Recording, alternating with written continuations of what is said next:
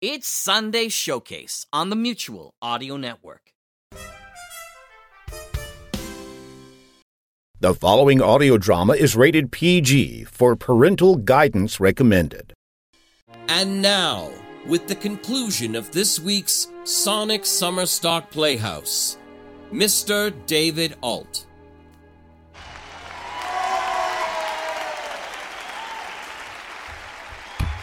Welcome back to Sonic Summerstock Playhouse 13. If everyone could take their seats, we will now continue with Act 2 of Pete Lutz's adaptation of the Herman Wouk play, The Caine Mutiny Court-Martial. This is the BBC. Sunday Night Theatre, The Caine Mutiny Court-Martial. Act 2.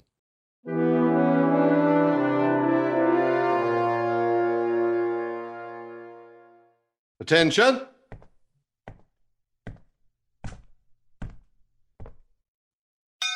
Defense, present your case. I call the accused. Does the accused request that he be permitted to testify? I do so request, sir. You have the right to do so. You also have the right not to take the stand. If you don't take the stand, that fact won't be to your prejudice. If you take the stand, you may be subjected to a rigorous cross-examination. I understand that, sir.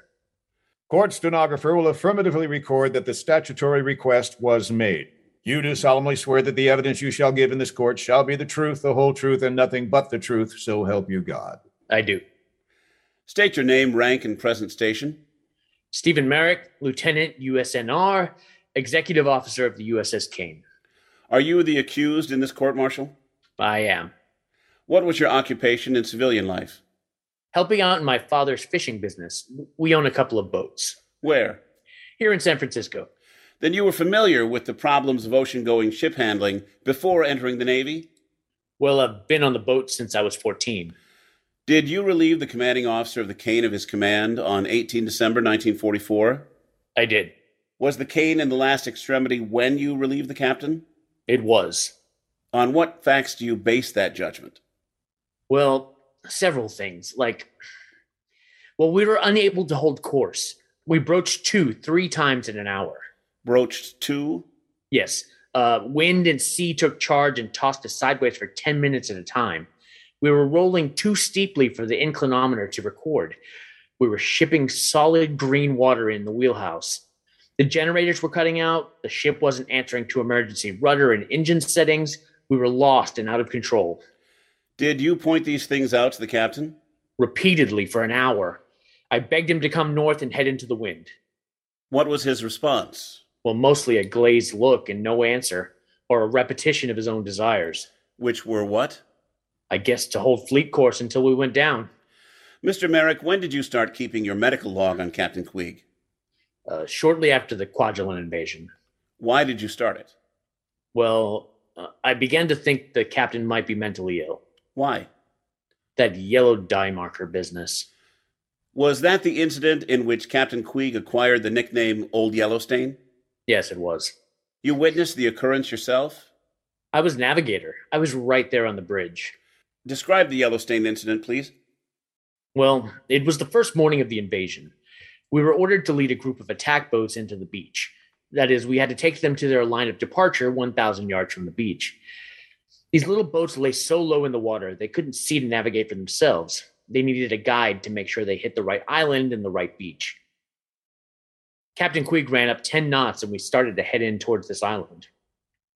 It had a funny Japanese name. Our code name for it was Jacob Island. Well, it was a choppy sea. These assault boats could only make 5 or 6 knots. And at that, they were shipping solid water, and the Marines were getting just about drowned in spray. They began to fall way behind. Naturally, they signaled for us to slow down, but the captain just ignored them. We pulled further and further ahead until we could hardly see them. Then, when we were about 2,500 yards from the beach, we heard some gunfire. Captain suddenly yelled, "We're running up on the beach, reverse course, make 30 knots." And while we were turning, he threw over one of these yellow dye markers you use to mark water where there's a floating mine or something. So we went barreling out of there, leaving this big spread of yellow all over the water behind us. Now, Mr. Merrick. Court wants to question the witness. Lieutenant, how do you know you were 2,500 yards from the beach when you turned? Sir, I was navigating. There wasn't a doubt in the world where we were by visual plot, and our radar range to the beach was also 2,500 when we turned. Did you inform your captain that he was turning 1,500 yards short? Sir, I shouted it at him over and over. He just stood there smiling. You say these boats signaled you to slow down? Yes, sir, by semaphore. Was the signal reported to your captain? I reported it myself. Was he aware of the fact that you were running away from the boats? He was looking right at them, sir. I pointed out that if we got too far ahead, the boats wouldn't know where the line of departure was. That's when he said, well, we'll throw over a die marker then. Defense will proceed. Mr. Merrick, why didn't you go to higher authority at once with your doubts about the captain's mental health? I figured if only I'd had a record, I'd be on stronger ground. So I decided to start the log. I figured if I was ever all wrong, I'd just burn it. I kept it under lock and key. What, in your view, made an incident worthy of record in your medical log? Just any act that seemed strange or abnormal, like the Silex business. Describe the Silex business. A mess attendant slopped coffee on a Silex and burned it out. None of the others would admit which one did it, so the captain ordered all the officers of the ship to sit as a court of inquiry till we found out who burned out the Silex. It went on and on for 36 hours. All ship's work stopped. There we were, all of us in the wardroom, dying for sleep, needing shaves, and still trying to find out which of those poor young stewards burned out the Silex. By then, those kids thought whoever did it was going to get hung. They would have died before telling us. So finally, I had to go to the captain and tell him that all the officers admitted they were incompetent investigators and couldn't find out who slopped coffee on the Silex. So he made a note in his black book and called off the inquiry. Things like that. Or like the water business. Describe the water business. It's all in the log.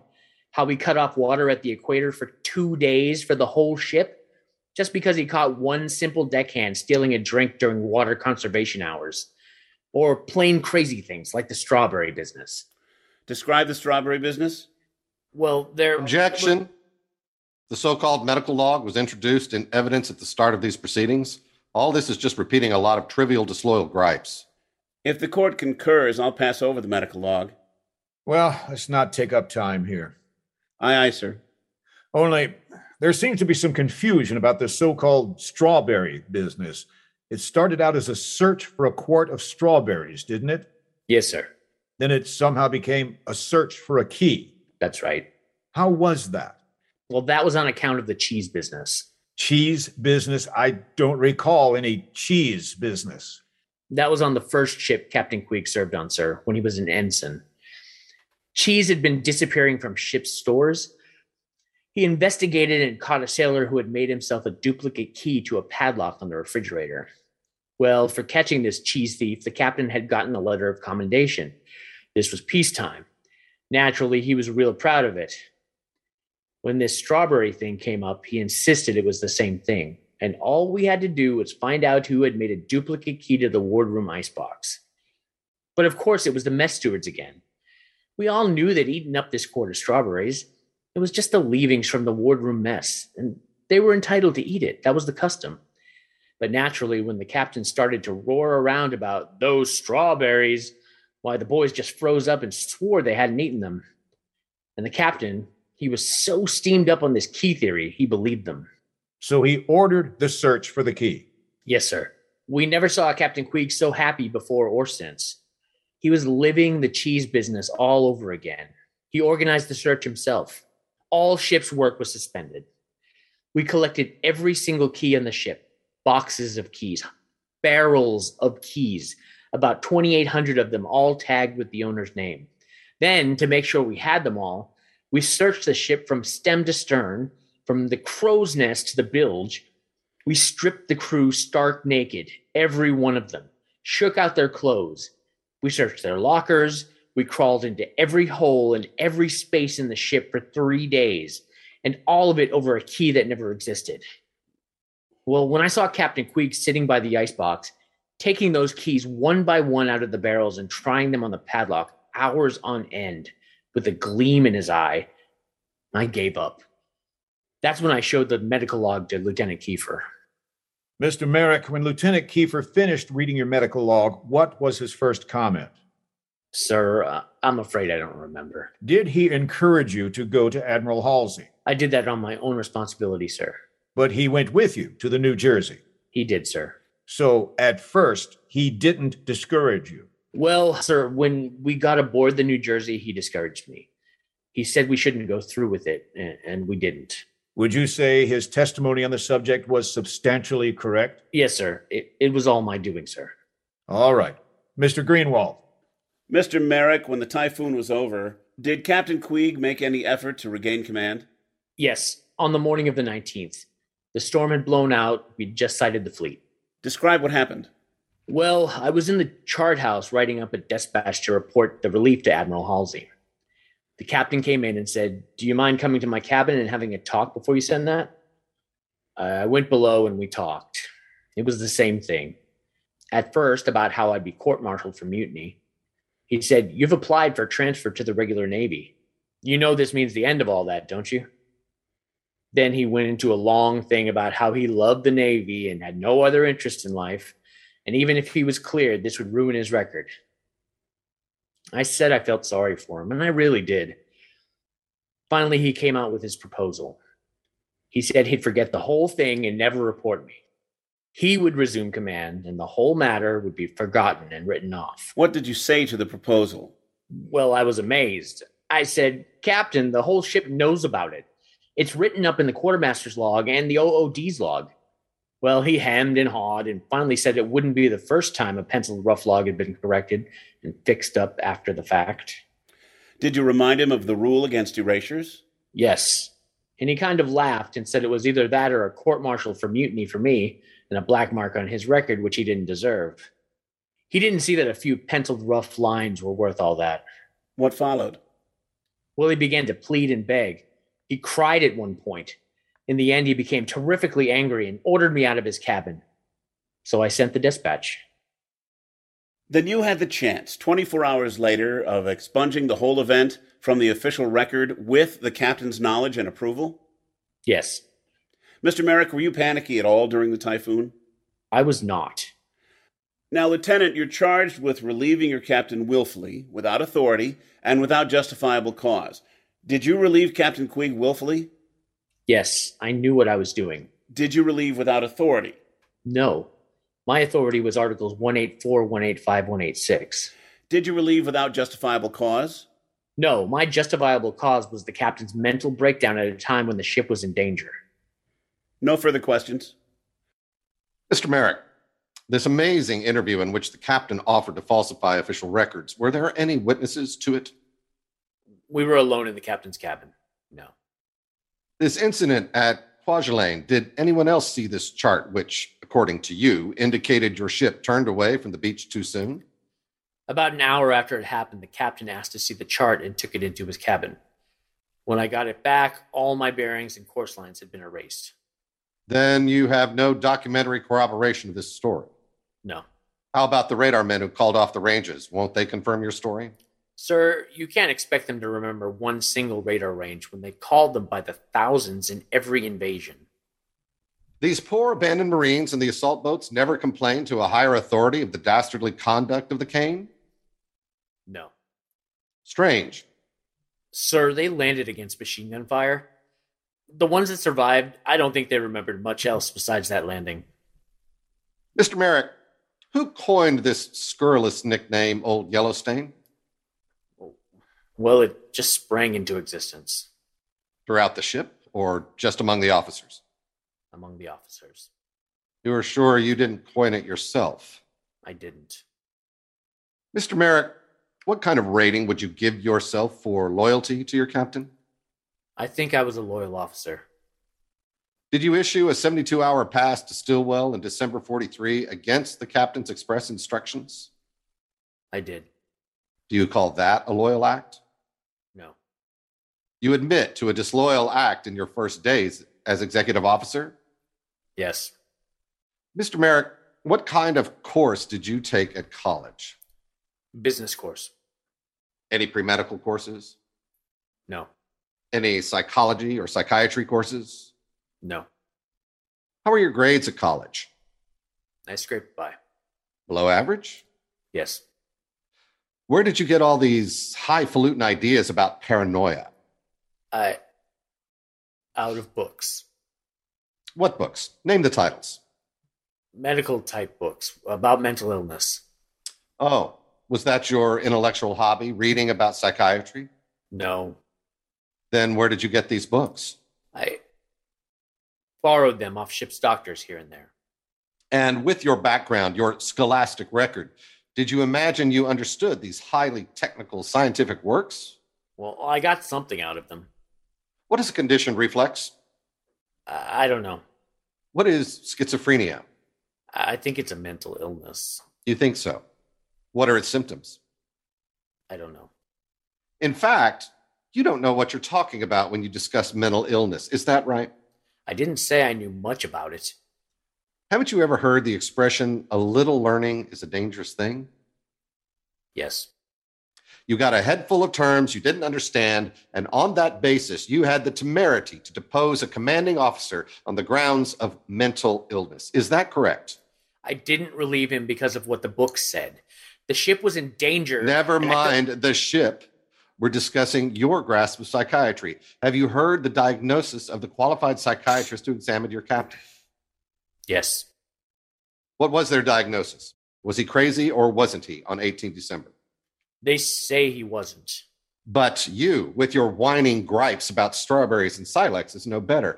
Mr. Merrick, who was the third ranking officer on your ship? Lieutenant Kiefer. Was he a good officer? Yes. Do you consider his mind as good as yours? Or perhaps better? Better. You showed this medical log of yours to him? Yes. He wasn't convinced by it that the captain was mentally ill? No. He talked you out of trying to have the captain relieved? Yes. And yet, 2 weeks later, despite the whole weight of naval discipline, despite the arguments of the next officer in rank to you, a superior intellect, despite all this, you went ahead and seized command of your ship. I relieved him because he definitely seemed sick during the typhoon. You still imagine your diagnosis of Captain Queeg is superior to the doctor's? Only about Queeg on the morning of the typhoon. No more questions. No re-examination. You may step down, Lieutenant. Call Lieutenant Commander Queeg.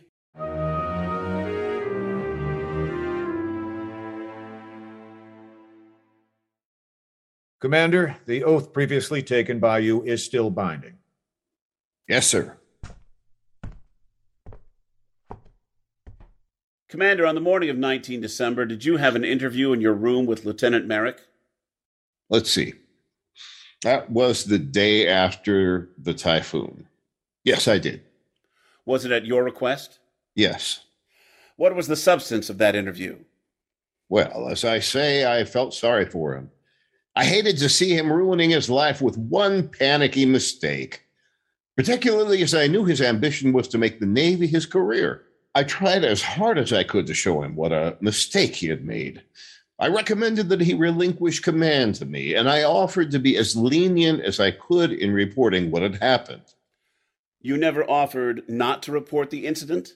Well, how could I? It was already recorded in the logs. Were the logs in pencil or typed or what? Well, that would make no difference. Were they in pencil, Commander? Well, let's see. Probably they were. Quartermaster log and OOD rough log always are. I doubt the yeoman would have gotten around to typing smooth logs in all the excitement. Did you offer to erase the incident from the penciled logs and make no report at all? I did not. Erasures aren't permitted in penciled logs. Lieutenant Merrick has testified under oath, Commander, that you made such an offer. Not only that, but you begged and pleaded and even wept to get him to agree to erase those few pencil lines, in return for which you promised to hush up the incident completely and make no report. That isn't true. There isn't any truth in it at all? Well, it's a distortion of what I told you. My version is the exact truth. You deny the proposal to erase the logs and hush up the story? I deny it completely. That's the part he made up. And the weeping and the pleading, that's fantastic. You are accusing Mr. Merrick of perjury? I'm not accusing him. He's accused of enough as it stands. You're likely to hear a lot of strange things from Mr. Merrick about me. That's all. Isn't one of you obviously not telling the truth about that interview? It appears so. Can you prove it isn't you? Only by citing a clean record of over 14 years as a naval officer against the word of a man on trial for a mutinous act. Commander, did you ever receive $110 from Lieutenant Junior Grade Keith? I don't recall offhand that I did. He testified that you did. I did? On what occasion? On the occasion of a loss of a crate of yours in San Francisco Bay. Oh, yes, I remember it now. It was over a year ago, December or thereabouts. He was responsible for the loss and insisted on paying, and so he did. What was in the crate, Commander, that cost $110? Oh, uniforms, books, navigating instruments, the usual. How was Keith responsible for the loss? Well, he was boat officer and in charge of the loading. He issued foolish and contradictory orders. The men got rattled and the crate fell into the water and sank. A wooden crate full of clothes sank? Well, there were other things in it, I guess. I had some souvenir coral rocks. Commander, wasn't the crate entirely full of bottles of intoxicating liquor? Certainly not. Keith has testified you charged him for a crate of liquor. Oh, you'll hear plenty of strange distortions about me from Keith and Merrick. They're the two culprits here, and they're apt to make all kinds of strange statements. Did you make this crate yourself? No, my carpenter's mate did.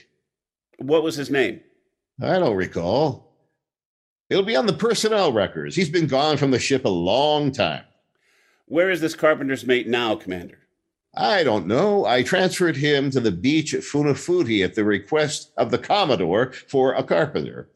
This was back in May. You don't recall his name? No. Was it carpenter's mate second class Otis F. Langhorne? Langhorne. Yeah, it sounds right.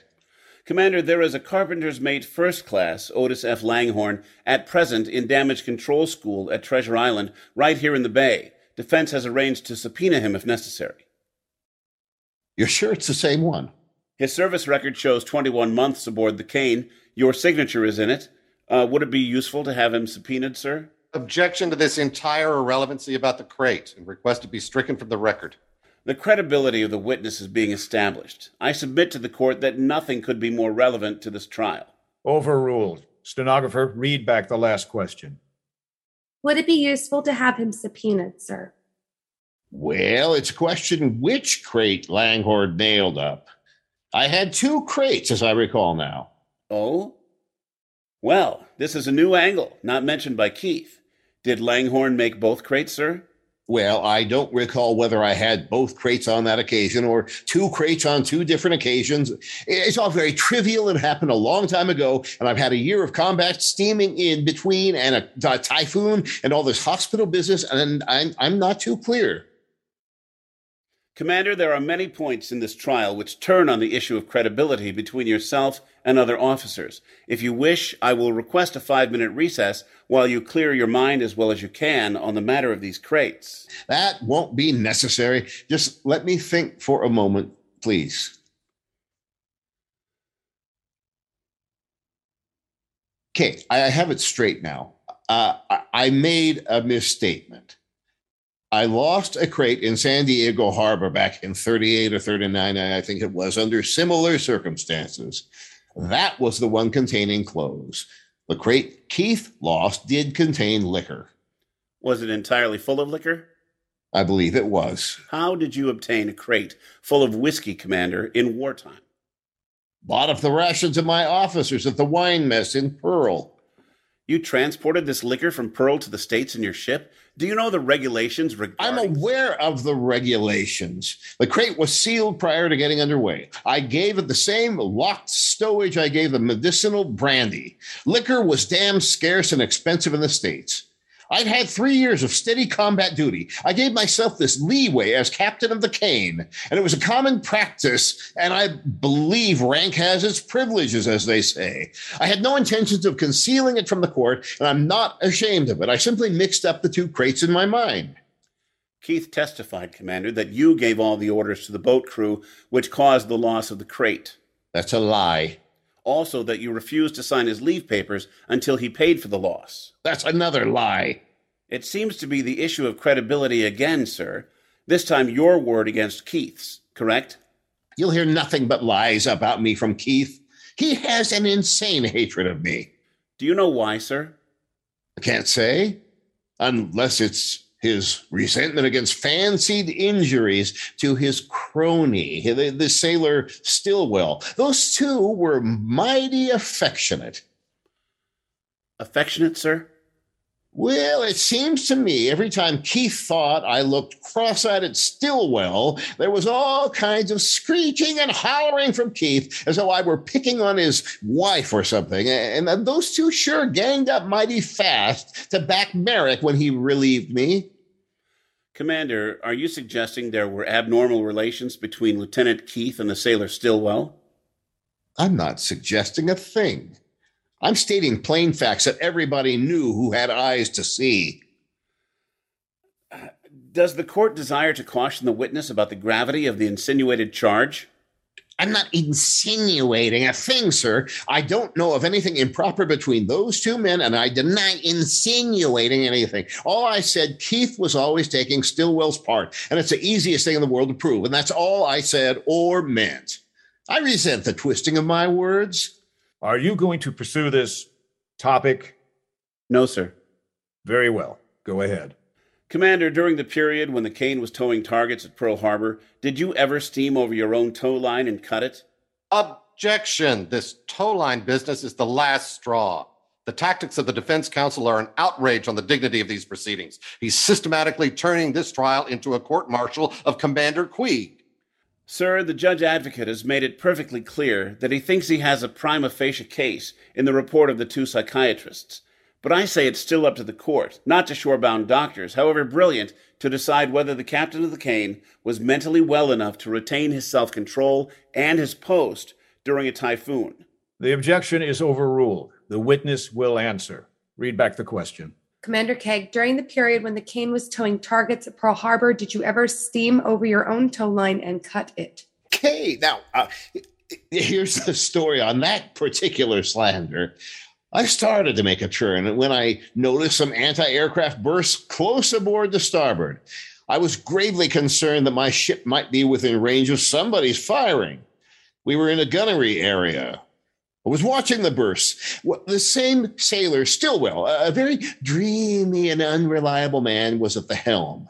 He failed to warn me that we were coming around the full 360 degrees. I saw what was happening, finally, and instantly reversed course, and I avoided passing over the tow line, to my best knowledge. However, the line parted during the turn. You say you were distracted by AA bursts. Did anything else distract you? Not that I recall. Were you engaged in reprimanding a signalman named Urban at length for having his shirt tail out while your ship was turning 360 degrees? Who says that? Keith again? Will you answer the question, Commander? It's a malicious lie, of course. Was Urban on the bridge at the time? Yes. Was his shirt tail out? Yes, and I reprimanded him. That took me about 2 seconds. I'm not in the habit of dwelling on those things. Then there were those AA bursts, and that was what distracted me. Did you point out these AA bursts to the officer of the deck or the exec? I may have. I don't recall. I didn't run weeping to my OOD on every occasion. I may very well have kept my own counsel. And since this shirt tail thing has been brought up, I'd like to say that Ensign Keith, as morale officer, was in charge of enforcing uniform regulations and completely soldiered on the job. When I took over the ship, it was like the Chinese Navy. And I bore down on Keith to watch those shirt tails. And for all I know, that's another reason he hated me and circulated all this about my cutting the tow line. Did you drop a yellow dye marker off Jacob Island on the first morning of the invasion of Kwajalein? I may have. I don't recall. Do you recall what your first mission was during the invasion? To lead a group of attack boats to the line of departure for Jacob Island. Did you fulfill that mission? Yes. Why did you drop the die marker? I don't know for sure that I did drop one. Maybe I dropped one to mark the line of departure plainly. How far was the line of departure from the beach? As I recall, 1,000 yards. Commander, didn't you run a mile ahead of the attack boats, drop your die marker more than half a mile short, and retire at high speed, leaving the boats to grope their way to the line of departure as best they could? The question is abusive and flagrantly leading. I'm willing to withdraw the question in view of the Commander's dim memory and proceed to more recent events. Commander Queeg, in view of the implications in this line of testimony, I urge you to search your memory for correct answers. I am certainly trying to do that, sir, but these are very small points. I've been through several campaigns since Kwajalein and the Typhoon, and now all this business. I appreciate that. It will facilitate justice if you can remember enough to give a few definite answers on points of fact. First of all, were those boats on the line of departure when you turned away from the beach? As near as I could calculate, yes. In that case, Commander, if they were already on the line, what purpose did the die marker serve? Well, you might say a safety factor. Just another added mark. Now, maybe I erred in being overcautious and making sure they knew where they were. But then again, sir, I've always believed you can't err on the side of safety. Did you have the con? As I recall now, Lieutenant Merrick had the con. And I now recall I had to caution him for opening the gap too wide between us and the boats. How wide? I can't say, but at one point there was definitely too much open water, and I called him aside and I admonished him not to run away from the boats. Didn't you direct him to slow down when you saw the gap widening? Well, but it was all happening very fast, and I may have been watching the beach for a few seconds, and then I saw we were running away. So that's why I dropped the marker, to compensate for Merrick's running away from the boats. These are your factual recollections, Commander? Those are the facts, sir.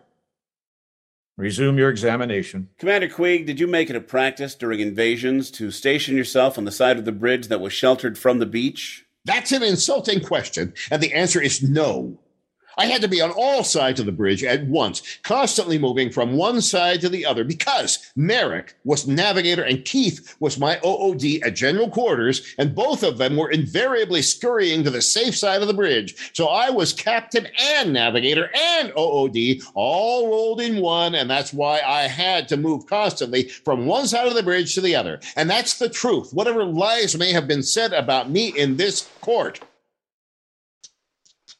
The court will question the witness. Sir, the witness is obviously and understandably agitated by this ordeal, and I request a recess to give him a breathing space. I am not in the least agitated, and I'm glad to answer any and all questions here. And in fact, I demand a chance to set the record straight on anything derogatory to me in the testimony that's gone before. I did not make a single mistake in 15 months aboard the Cane, and I can prove it, and my record has been spotless until now, and I don't want it smirched by a whole lot of lies and distortions by disloyal officers. Commander, would you like a recess? Definitely not. I request there be no recess if it's up to me. Very well. I simply want to ask, if the performance of these two officers was so unspeakably bad, why did you tolerate it? Why didn't you beach them? Or at least rotate them to less responsible battle stations? Well, sir, strange as it may seem, the fact is I am a very soft-hearted guy. Not many people know that. I never despaired of training those two men up and making naval officers of them. I kept them under my eye just because I wanted to train them up. The last thing I wanted to do was wreck their careers. Not that they had any similar concern for me, either of them. Defense counsel. Commander, on the morning of 18 December, at the moment you were relieved, was the Cane in the last extremity? It certainly was not. Was it in grave danger at that moment? Absolutely not.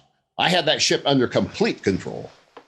Did you ever indicate to your other officers that it had been your intention to change course and come north at 10 o'clock or 15 minutes after Merrick did? Yes, I did make that statement, and such had been my intention. Why did you intend to abandon Fleet Course Commander if the ship wasn't in danger?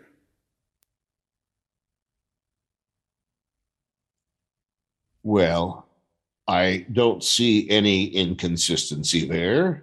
I've repeatedly stated in my testimony that my rule is safety first. As I say, the ship wasn't in danger, but a typhoon is still a typhoon. And I just about decided that we do as well coming around to north. I might have executed my intention at 10 o'clock, and then again, I might not have. Then Merrick's decision to come north was not a panicky, irrational blunder? His panicky blunder was relieving me. I kept him from making any disastrous mistakes thereafter. I didn't intend to vindicate myself at the cost of all the lives on the Kane. Commander Queeg, have you read Lieutenant Merrick's medical log? Oh, yes, I have read that interesting document. Yes, sir, I have. It is the biggest conglomeration of lies and distortions and half-truths I've ever seen, and I'm extremely glad you asked me because I want to get my side of it all on the record. Please state your version or any factual comments on the episodes in the log, sir. Okay. Now, starting right with that strawberry business, the real truth is that I was betrayed and thrown and double-crossed by my executive officer and this precious gentleman, Mr. Keith, who between them corrupted my wardroom so that I was one man against the whole ship without any support from my officers. Okay. Now, you take that strawberry business. Why, if that wasn't a case of outright conspiracy to protect a malefactor from justice, Merrick carefully leaves out the little fact that I had conclusively proved by a process of elimination that someone had a key to the icebox. He said it was the steward's mate who ate the strawberries, but if I wanted to take the trouble, I could prove to this court geometrically that they couldn't have. It's the water business all over again. Like, wait, the crew was taking baths 7 times a day, and our evaps were definitely on the fritz half the time, and I was trying to inculcate the simplest principles of water conservation. But no, Mr. Merrick, the hero of the crew, wanted to go right on Molly coddling them. You take the coffee business. No, wait, the strawberry thing first. It all hinged on a thorough search for the key. And that was where Mr. Merrick, as usual, with the help of Mr. Keith, fudged it. Just went through a lot of phony motions that proved nothing. Like I was thinking. The incessant burning out of silexes, which were government property, was a joke, which was the attitude of everybody from Merrick down. No sense of responsibility, though I emphasized over and over that the war wouldn't last forever, that all these things would have to be accounted for. It was a constant battle, always the same thing, Merrick and Keith, undermining my authority, always arguments, though I personally liked Keith, and I kept trying to train him up only to get stabbed in the back. Okay, I think I've covered the strawberry business, and what else? There was so much tripe in that precious log of Mr. Merrick. Oh, yes, the movie business. Okay, no respect for command was the whole trouble with that ship. And the movie operator, who had a disrespectful, surly manner anyway, blithely started the movie without waiting for the arrival of the commanding officer. And out of that whole ship's crew, officers and men, did one person call a halt or even notice that the captain wasn't present? I missed those movies more than they did, but I banned them. And by God, I'd do it again. What was I supposed to do? Issue letters of commendation to all of them for this gratuitous insult to the commanding officer? Not that I took it personally. It was the principle of respect for command. That principle was dead when I came aboard that ship, but I brought it to life. And I nagged and I crabbed and I bitched and I hollered, but by God, I made it stick. Well, I was the captain. And as I say, it was a matter of respect. respect. When I ask a sailor a question, I want a straight answer, and nobody's going to get away with shifty evasions. If I have to hold a court of inquiry for a week, what do I care for strawberries? It was a question of principle. Pilfering is pilfering. And on my ship, not that we had so many treats either. With those slow-motion mess treasurers of ours, not like when I was a man, so believe me, they made me jump sure enough. When we did get something pleasant like strawberries once in a blue moon, it was an outrage not to have another helping if I felt like it, and I wasn't going to let them get away with that. And I didn't, by God. There was no more of that again on that ship. And so as I say...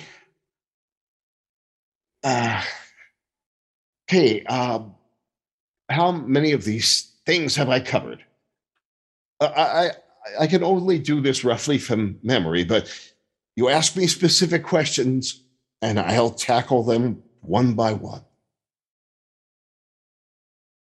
It was a very thorough and complete answer, Commander. Thank you. May I have Exhibit 12? Thank you. Commander, I show you an authenticated copy of a fitness report you wrote on Lieutenant Merrick, dated 1 July 1944. Do you recognize it as such? Yes. By that date, had the following incidents already occurred? The water shortage, the Silex investigation, the suspension of movies, among others? Well, by then, yes, I think. Please read to the court your comment of 1 July on Lieutenant Merrick.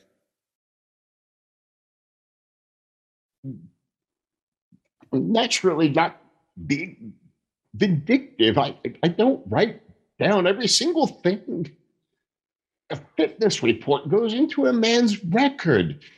And I try to go easy. I always have. I always will. I appreciate that, sir. Please read your comment. This officer has, if anything, improved in his performance of duty since the last fitness report. He is consistently loyal, unflagging, thorough, courageous, and efficient. He is considered at present fully qualified for command of a 1,200-ton DMS. His professional zeal and integrity set him apart as an outstanding example for other officers, reserve and regular alike. He cannot be too highly commended. He is recommended for transfer to the regular Navy. Thank you, Commander. No further questions.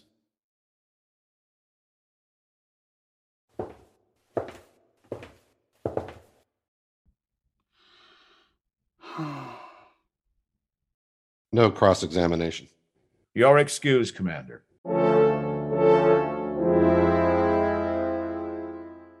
Defense rests. Is the judge advocate ready to present his argument? Sir, I believe I'll waive the argument. No argument at all? If it please the court, I'm at a loss to discuss the case the defense has presented. I have nothing to refute. It's no case at all. It has nothing to do with the charge or the specification. The defense counsel's very first question in this trial was, Commander, have you ever heard the expression Old Yellow Stain?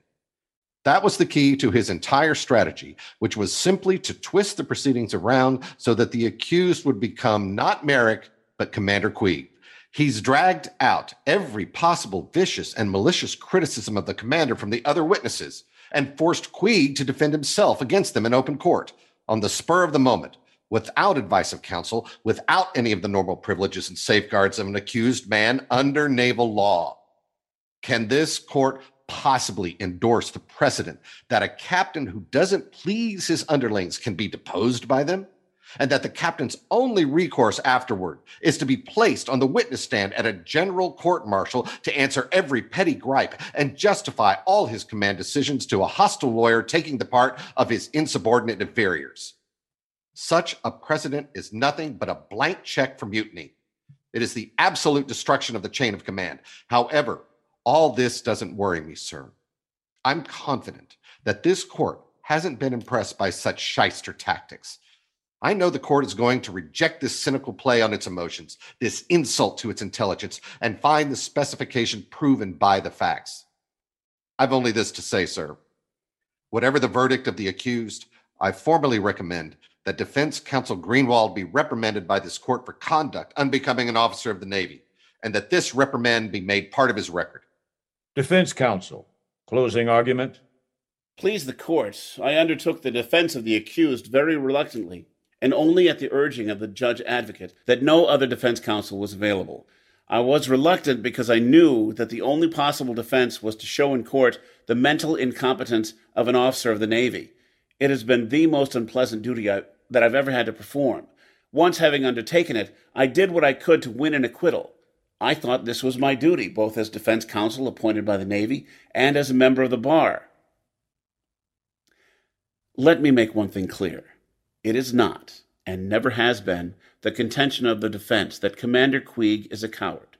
The entire case of the defense rests on the assumption that no man who rises to command of a United States naval ship can possibly be a coward, and that therefore, if he commits questionable acts under fire, the explanation must lie elsewhere. The court saw the bearing of Captain Queeg on the stand. The court can picture what his bearing must have been at the height of a typhoon. On that basis, the court will decide the fate of the accused. Before recessing, the court will rule on the recommendation to reprimand.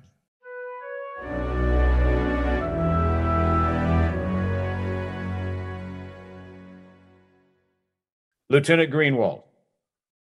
Yes, sir. Lieutenant, this has been a strange and tragic trial. You have conducted your case with striking ingenuity. The judge advocate's remark about shyster tactics was an unfortunate personal slur. But your conduct has been puzzling, and it does raise questions. With talent goes responsibility. Has your conduct here been responsible, Lieutenant Greenwald? The reprimand, if there's to be one, must come from your own conscience. Counsel's words and acts are privileged within the broad limits of contempt of court. Court finds defense counsel has not been in contempt. Recommendation to reprimand denied. Recess.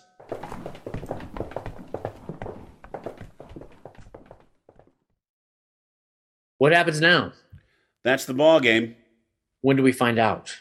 If it's an acquittal, you'll find out in an hour or so. If it isn't, they may not publish the findings for weeks. Meantime, would I be confined? No, hardly. What do you think? I'd stick around for an hour or so. You were terrific. Thanks. You murdered Queeg. Yes, I murdered him. I'm grateful to you, win or lose. Okay. What's the matter? Not a thing. You bothered by what Shelley said? Or Blakely? Why should I be? I had a job to do. I did it. That's all. That's a spirit. Look, I want to ask your advice. What now? Tom Kiefer's throwing a party tonight at the Fairmont Hotel. This morning he got $1,000 check, advance on his novel. Bully for him. I hope he sells 1 million copies and wins the Pulitzer Prize, the Nobel Prize, and the Congressional Medal of Honor, and gets his bust in the Hall of Fame. That'll wrap this thing up in a pink ribbon. We're both invited to the party. What? Well, I know what you probably think, but hell, one way or another, it's all over. I don't know what I'd have done in Tom's place. You'd go to Kiefer's party? Tom's always called me a good-natured slob. I'll go if you will, if you think we should. All right. Maybe we'll both go and help Mr. Kiefer celebrate.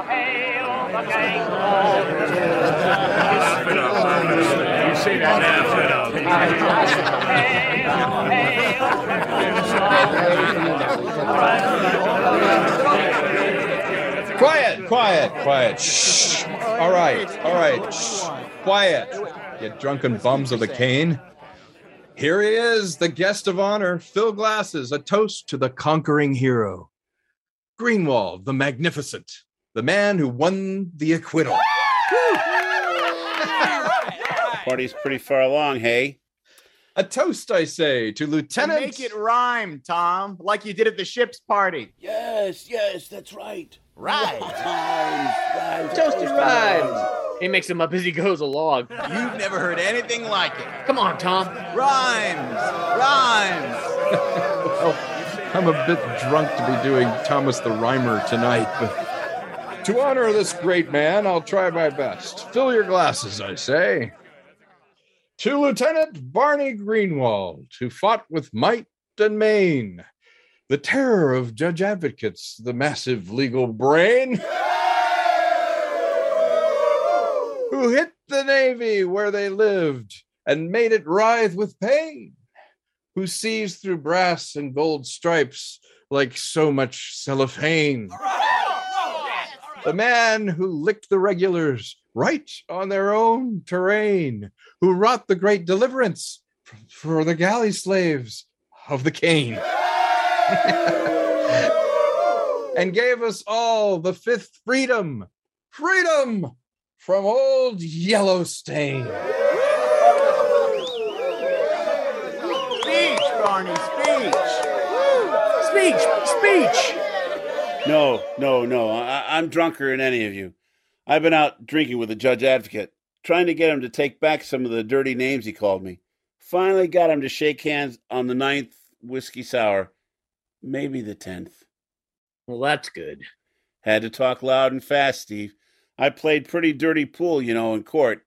Poor Jack Chalee. What's this, a cake? It's a double celebration. Cake baked like a book. $1,000 came in the mail today. Advance on my novel. Very nice. Multitudes by Thomas Kiefer. I got something in the mail, too. What, Barney?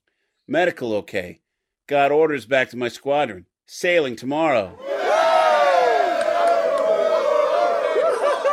That's great! $1,000. Guess I ought to return the celebrated author's toast at that. Little speech. Thanks for that elegant poem, Mr. Kiefer.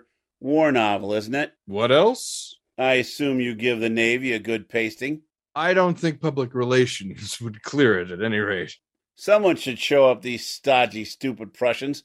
Who's a hero, you? Well, any resemblance, is purely accidental. Of course, I'm warped and I'm drunk, but it suddenly seems to me that if I wrote a war novel, I'd try to make a hero out of old Yellowstain.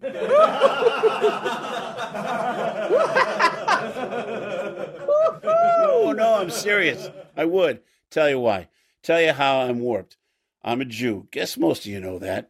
Jack Chalee said I used smart Jew lawyer tactics. Of course, he took it back, apologized after I told him a few things about the case he never knew. Well, anyway, the reason I'd make old Yellowstain a hero is on account of my mother. Little gray-headed Jewish lady, fat. Well, sure, you guys all have mothers, but they wouldn't be in the same bad shape mine would if we'd have lost this war. See, the Germans aren't kidding about the Jews. They're cooking us down to soap over there. They think we're vermin and should be exterminated, and our corpses turned into something useful.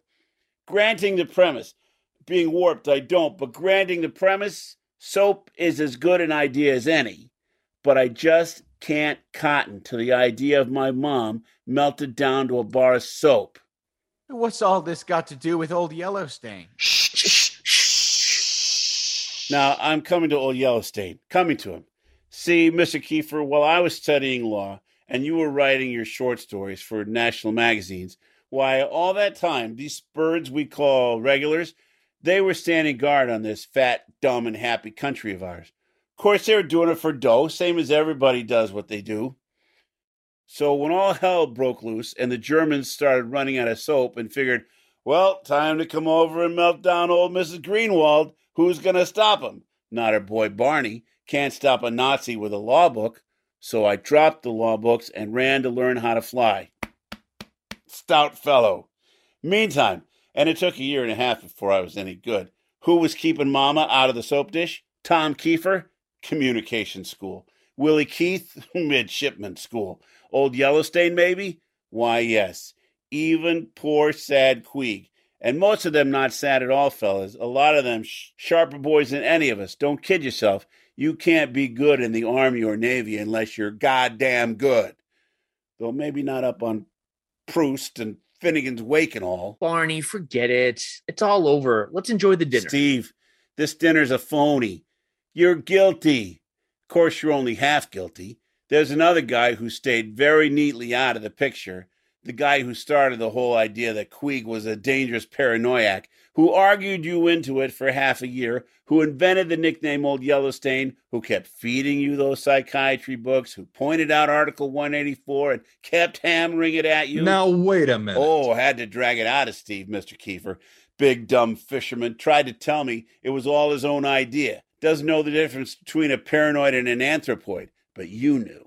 Told him his medical log was a clinical picture of a paranoid. Advised him to go to Halsey. Offered to go with him.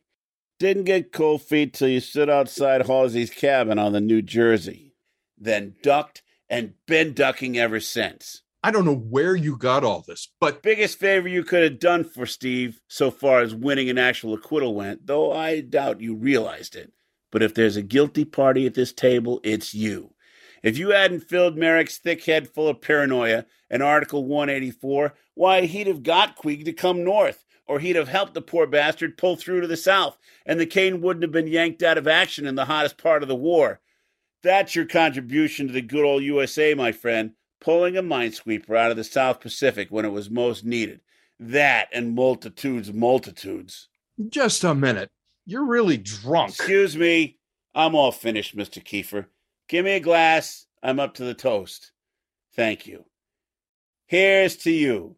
You went after Queeg and got him. You kept your own skirts all white and starchy.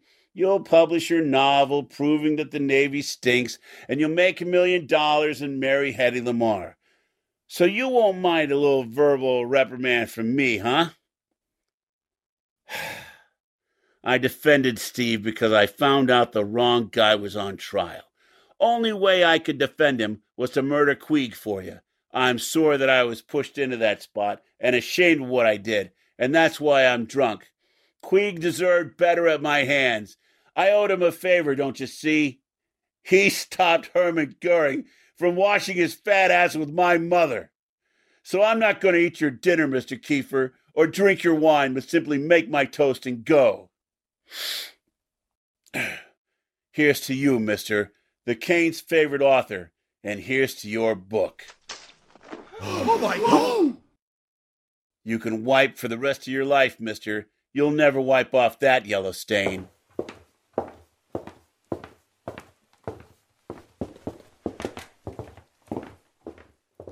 Barney. Yeah. See you in Tokyo, you mutineer.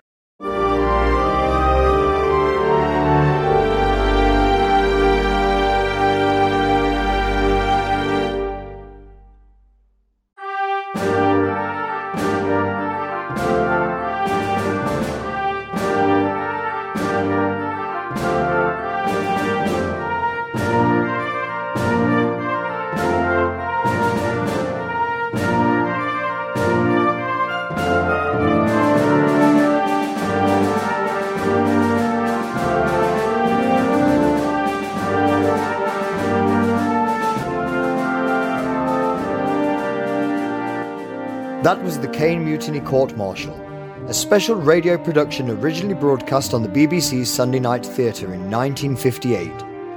Adapted for radio from novelist Herman Wouk's stage play. This presentation for Sonic Summerstock 2022 was directed and produced by Pete Lutz and featured the following Narada Radio Company players: Les Marsden as Captain Queeg, Dana Gonzalez as Lieutenant Marek, Austin Hanna as Lieutenant Junior Grade Keith, Tom Conkle as Lieutenant Kiefer, Carl Yao as Lieutenant Commander Charlie, Chuck Wilson as Captain Southard, Joe Martinez as Dr. Lundeen, Paul Arbisi as Dr. Bird, Rachel Pulliam as Petty Officer Urban, and John Bell as Captain Blakely, with Jessica Matthews as the stenographer, Ebony Rose as the orderly, and Pete Lutz as Lieutenant Greenwald. Gareth Seven speaking. This was a 63 audio production in association with the Mutual Audio Network, mixed and mastered in Corpus Christi, Texas, USA. Thank you for listening, and we hope you'll enjoy the other old-time radio recreations being released for the 2022 Sonic Summerstock Playhouse.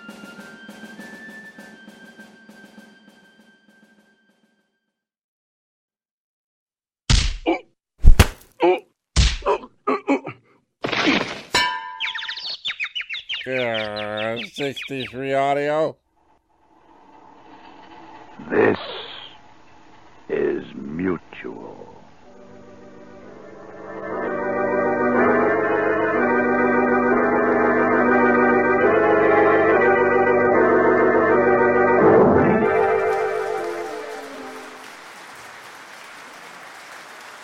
Thank you to Pete Lutz and the entire cast of the Narada Radio Company.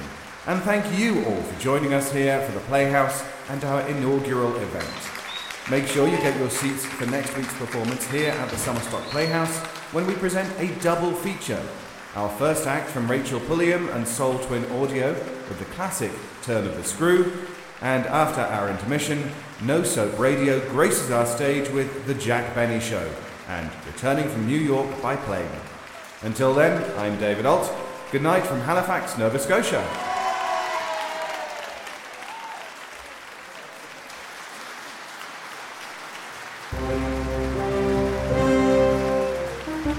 And that concludes this week's performance of the Sonic Summerstock Playhouse. All productions, features, characters and scripts presented in the Playhouse belong strictly to their respective copyright holders, and no copyright infringement is assumed or intended. The Sonic Summerstock Playhouse is part of the Sonic Society and a proud member of the Mutual Audio Network, and any shows that continue their run must receive express permission from all parties involved. Join us next week for another new classic. With thanks to our announcer Jack Ward, I'm your host, David Alt. Good night.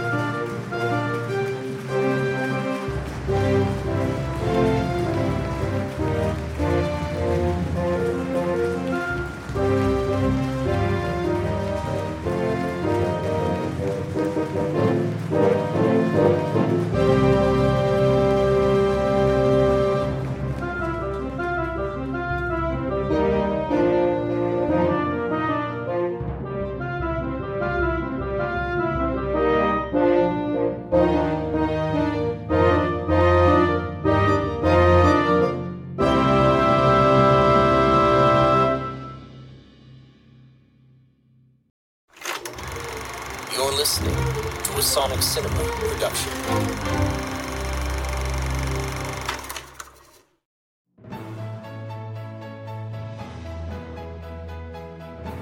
Hi, I'm Jack Ward, and from all of us here at the Mutual Audio Network, we'd like to say thank you for making this our 4th season. With hundreds of original shows, we are the world's largest curated podcast and podcast family collection of audio drama and audio fiction. And it's all because of you. We couldn't be more grateful, because it's here at Mutual where we listen and imagine together.